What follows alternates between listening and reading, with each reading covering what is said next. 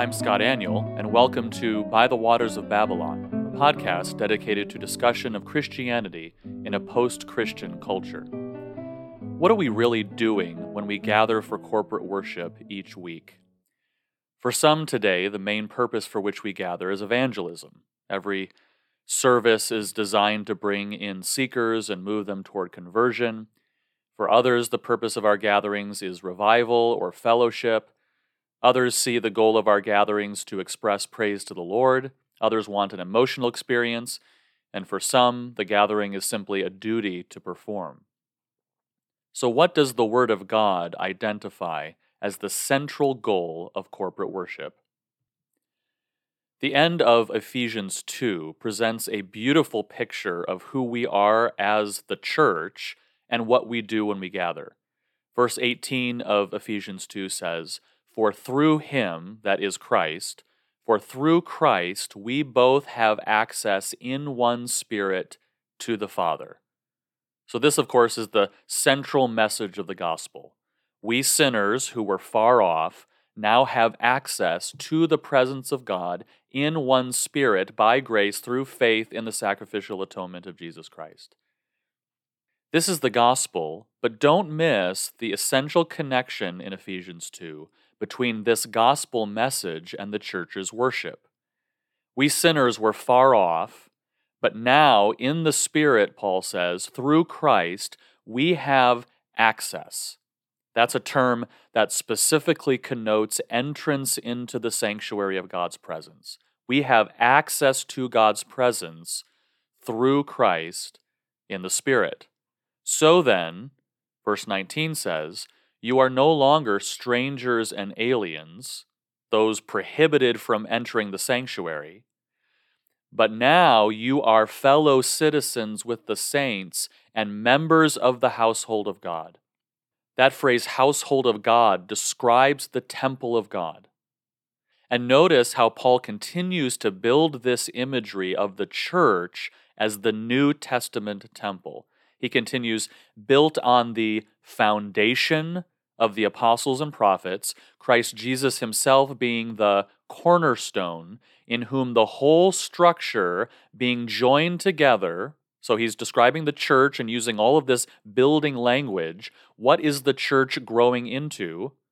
He says, we are growing into a holy temple in the Lord.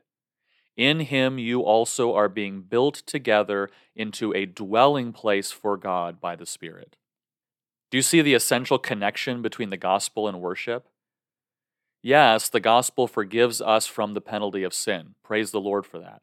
But that's not all the gospel does. And the emphasis here in Ephesians 2 is on the gospel granting us access to the presence of God. The goal of the gospel is to enable us to draw near to the presence of God in his house, in his temple, where we are then able to fellowship with him. That's the nature of what we are doing when we gather as the church for corporate worship.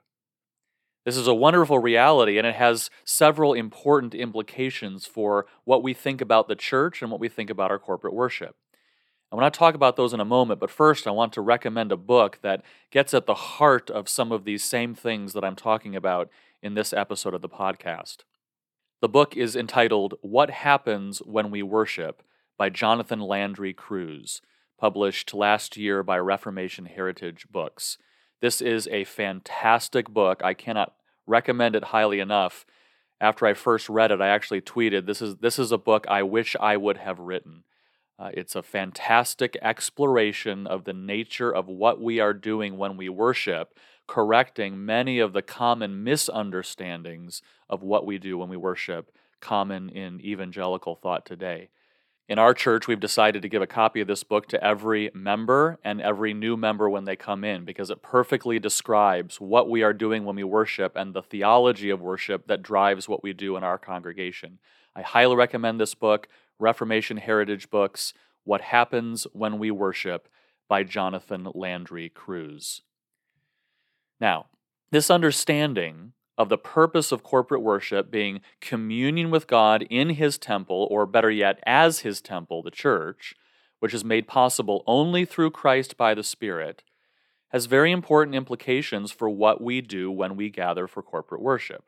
First, corporate worship is for believers. Only those who have access to God, those who are brought near through Christ, are members of the household of God and part of the temple. Only believers can commune with God. And so the primary purpose of corporate worship gatherings is for believers to meet with God. Now, this doesn't mean that we forbid unbelievers from being at a church service. As Paul mentions in 1 Corinthians 14, believers gathering to meet with God is profoundly evangelistic. But when unbelievers come, they come as observers, not as participants. And never do we design what takes place in corporate worship gatherings based on what unbelievers want, any more than what took place in Israel's temple of the Old Testament was based on what uncircumcised pagans want. Corporate worship is for believers to meet with God. Second, corporate worship is relational. We don't simply go through a series of rituals when we gather as a duty. What we do when we gather is for the purpose of fostering our relationship with God. This is the emphasis of Ephesians 2.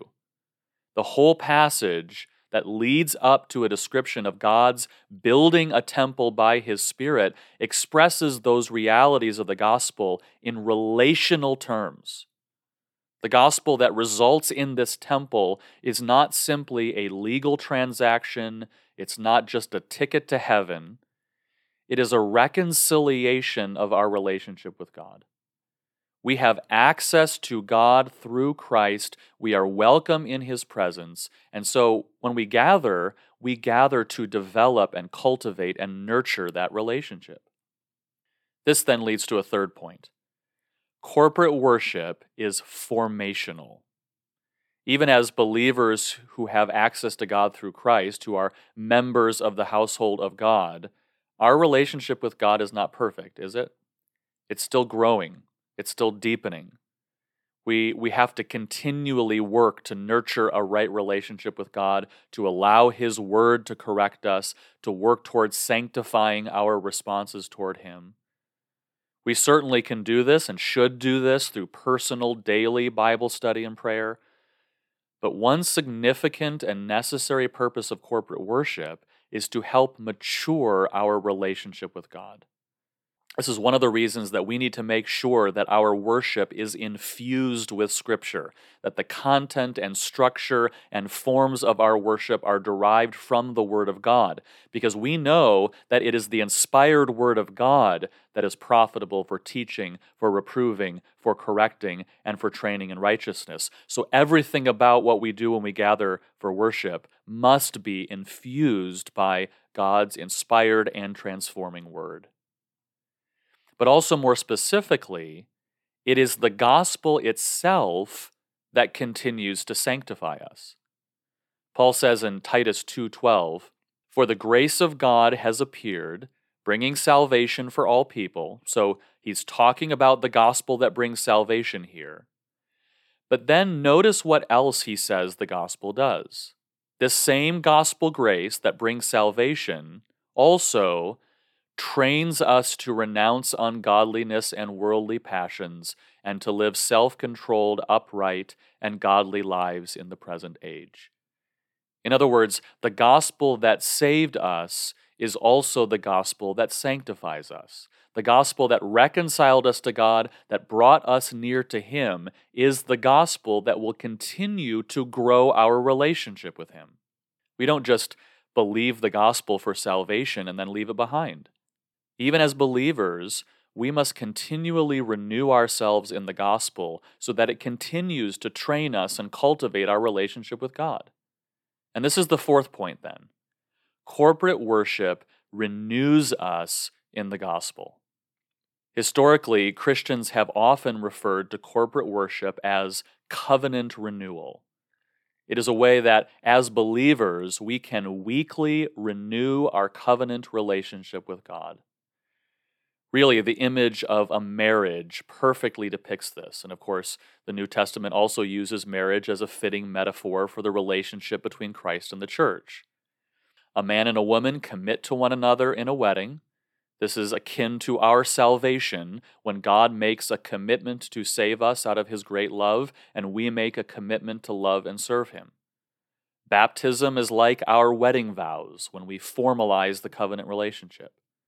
And so now the man and woman are married. That doesn't change until death do them part, but the relationship between a husband and a wife rises and falls over time. Many things can harm the relationship, and many things can rekindle the relationship. Your personal devotional life is like a husband and wife having conversations with each other. That's really important to nurture the relationship. But another thing that some married couples do to rekindle their relationship is to renew their wedding vows. Sometimes they even dress up like they did when they first wed, and they repeat those same vows again to each other. They're already married. Those vows don't get them married again. But by repeating their vows again, they renew their love for each other and rekindle their relationship. Corporate worship is like renewing your gospel vows to Christ. Just like when we were first converted, God calls us to draw near to him. Just like at our conversion, we respond with confession of sin and acknowledgement that we have broken God's laws. Just like when we were first saved, we hear words of pardon from God because of the sacrifice of Christ. Just like when we began our relationship with God, we eagerly listen to his instructions and commit to obey. We're not getting re-saved each week, but we are renewing our covenant vows to the Lord. And in so doing, we are rekindling our relationship with him and our commitment to him and he with us.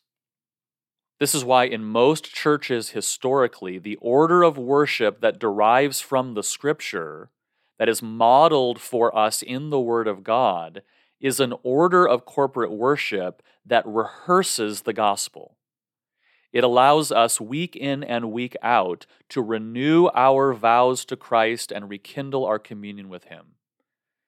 The order is often described this way: revelation, God revealing himself to us; adoration, we adore the greatness and glory of God. This leads us to confession of sin, acknowledgement that we are unworthy to be in the presence of God; propitiation, forgiveness and atonement through the sacrifice of Christ; proclamation, we hear the word of God expounded; and dedication, we respond with commitment to the word of God. That's the order of the gospel. And in corporate worship, that order then is a weekly covenant renewal that will help us to grow in our fellowship with God through the gospel. This recognition is very important for us as we approach what we are doing in corporate worship each week. We need to recognize that what we are doing is not just expressing what is already in our hearts. It is reforming our hearts, renewing our relationship with God each week. So, for example, you might not feel like expressing a certain sentiment in a particular hymn that you're singing in a church service one week, but that's not the point. That hymn was chosen to help you renew certain aspects of your relationship with God. Or you might get to the corporate prayer of confession one week in a church service, and you might think, well, that prayer doesn't really reflect what's in my heart and mind right now. But that's not the point. That prayer was chosen to help remind you of what you are because of the gospel, and to help you renew your thankfulness toward God and your commitment to him. Sometimes we say, I love you to a spouse because we really feel it deeply. But sometimes we say it to help rekindle the relationship. The same is true for worship. The German theologian Dietrich Bonhoeffer once said, "It is not your love that sustains the marriage, but the marriage that sustains your love." The feelings rise and fall, come and go, but the covenant a man and a woman make to one another sustains them despite their fickle feelings. And in the same way, it is not deep feelings for God that sustain our worship. It is what we do when we gather for worship that sustains our love for God. And so it's really important as we come to corporate worship each week that we approach what we are doing in this way. Everything about the service is chosen to form and nurture our relationship with God. We expect that of the sermon. We know that sometimes the sermon will encourage or comfort us. Sometimes the sermon will challenge or correct us. But we need to view every part of the service that way. When I plan services in our church, I don't plan and choose music based on preferences or what anyone grew up with. I plan the service and choose the scripture readings and the songs specifically based on what will best help to nurture our relationship with God that week, tying everything in with the gospel structure and with the sermon text for the week. And so sometimes the service and the songs will be comforting and encouraging. Sometimes they'll be convicting and correcting, all toward the goal of drawing us closer in relationship with God. And then finally, this leads us to explicitly identify the goal of corporate worship. All of this leads us to conclude and affirm that the goal of our corporate worship is communion with God. Through the gospel, we are God's temple, His house, where we are enabled to meet with Him for fellowship. Our primary goal is not evangelism, though a gospel-shaped service will be evangelistic. Our primary goal is not expression, though we will certainly express toward God in worship. Our primary goal is not emotional experience, though we will certainly feel things. Our primary goal is to nurture and cultivate a life of communion with God. This is why the climax of this covenant renewal is communion around the Lord's table. Throughout Scripture and indeed history, the ultimate expression of free and open access is being invited to sit at the table. This is illustrated throughout the Old Testament. It is pictured with the table of showbread in the temple, and it is one of the beautiful images depicted by the Lord's Supper. A Christian worship service pictures that believers are brought near through Christ, and now sitting around His table both commemorates the sacrifice that made that possible and expresses our unity with Him and with other Christians as the body of Christ. It doesn't accomplish peace with God. Rather, the table is a beautiful expression of peace already achieved through the sacrifice of Christ and a renewal of our fellowship with Him. This is why the table is the ultimate climax of any gospel-shaped worship service. In the table, Christians are enabled to sit in full communion with their sovereign Lord because of Christ. The Lord's table is the most beautiful earthly enactment of the complete fellowship made possible by union with Christ. And so we come to corporate worship not to perform rituals out of duty, not primarily to evangelize unbelievers, not even primarily to express what is already in our hearts. We come to corporate worship to meet with God and renew our communion with Him. Thank you for listening to By the Waters of Babylon. Please subscribe on Apple Podcasts or other podcasting services, and if you enjoy the podcast, please give us a 5-star rating. You can find me on Twitter at twitter.com/ScottAnnual. I blog at religiousaffections.org, and for articles, audio, and speaking itinerary, visit scottannual.com. Join me next time as we discuss issues related to Christianity in a post-Christian culture.